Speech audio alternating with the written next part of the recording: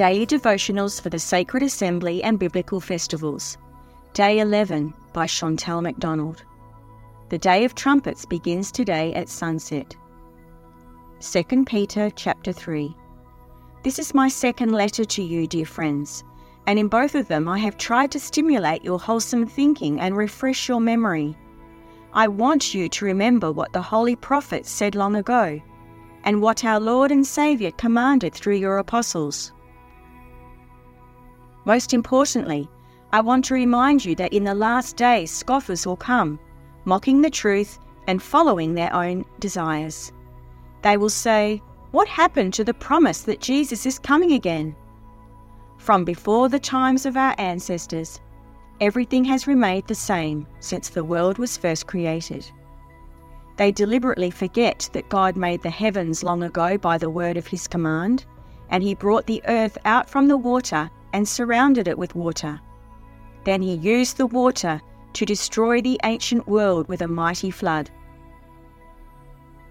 And by the same word, the present heavens and earth have been stored up for fire. They are being kept for the day of judgment, when ungodly people will be destroyed. But you must not forget this one thing, dear friends. A day is like 1,000 years to the Lord, and 1,000 years is like a day. The Lord isn't really being slow about his promise, as some people think. No, he is being patient for your sake. He does not want anyone to be destroyed, but wants everyone to repent. But the day of the Lord will come as unexpectedly as a thief. Then the heavens will pass away with a terrible noise, and the very elements themselves will disappear in fire, and the earth and everything on it will be found to deserve judgment. Since everything around us is going to be destroyed like this, what holy and godly lives you should live, looking forward to the day of God and hurrying it along. On that day, he will set the heavens on fire, and the elements will melt away in the flames.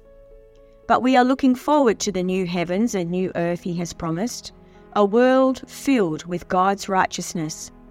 And so, dear friends, while you are waiting for these things to happen, make every effort to be found living peaceful lives that are pure and blameless in his sight.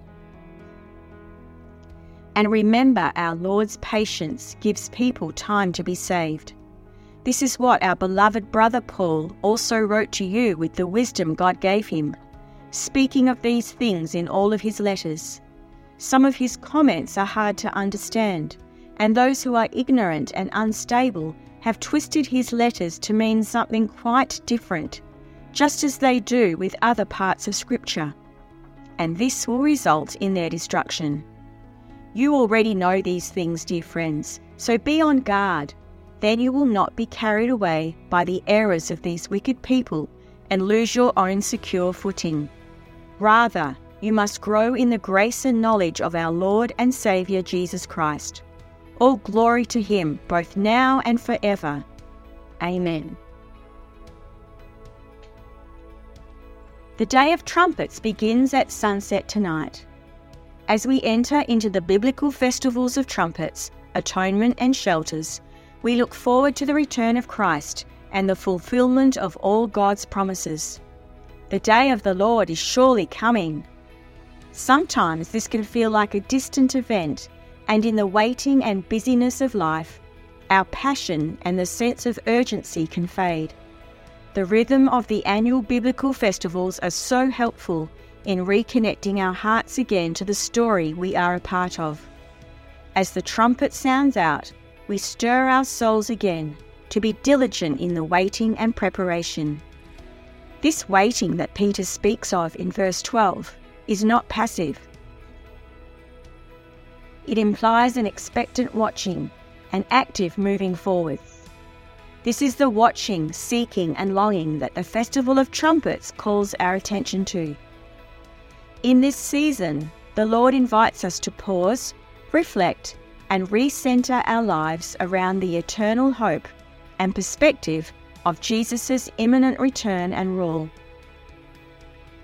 In his kindness, the Lord invites us to repentance, to remember his truth and promises, and to allow him to fan the coals of love into flame again, so that we may press on in holiness to hasten that coming day. Pray with me now. Father God, thank you for your kindness that leads us to repentance. We give you permission to shake us in the temporal things and form in us the eternal. Your agenda is so much bigger than our own personal comfort, so please give us an eternal perspective and establish us in your love, so we may be zealous to live holy lives that hasten the day of your return. Lead us into the grace and knowledge of your Son, and let your love increase and abound in us. Amen. Take a moment to reflect and invite the Holy Spirit to speak to you.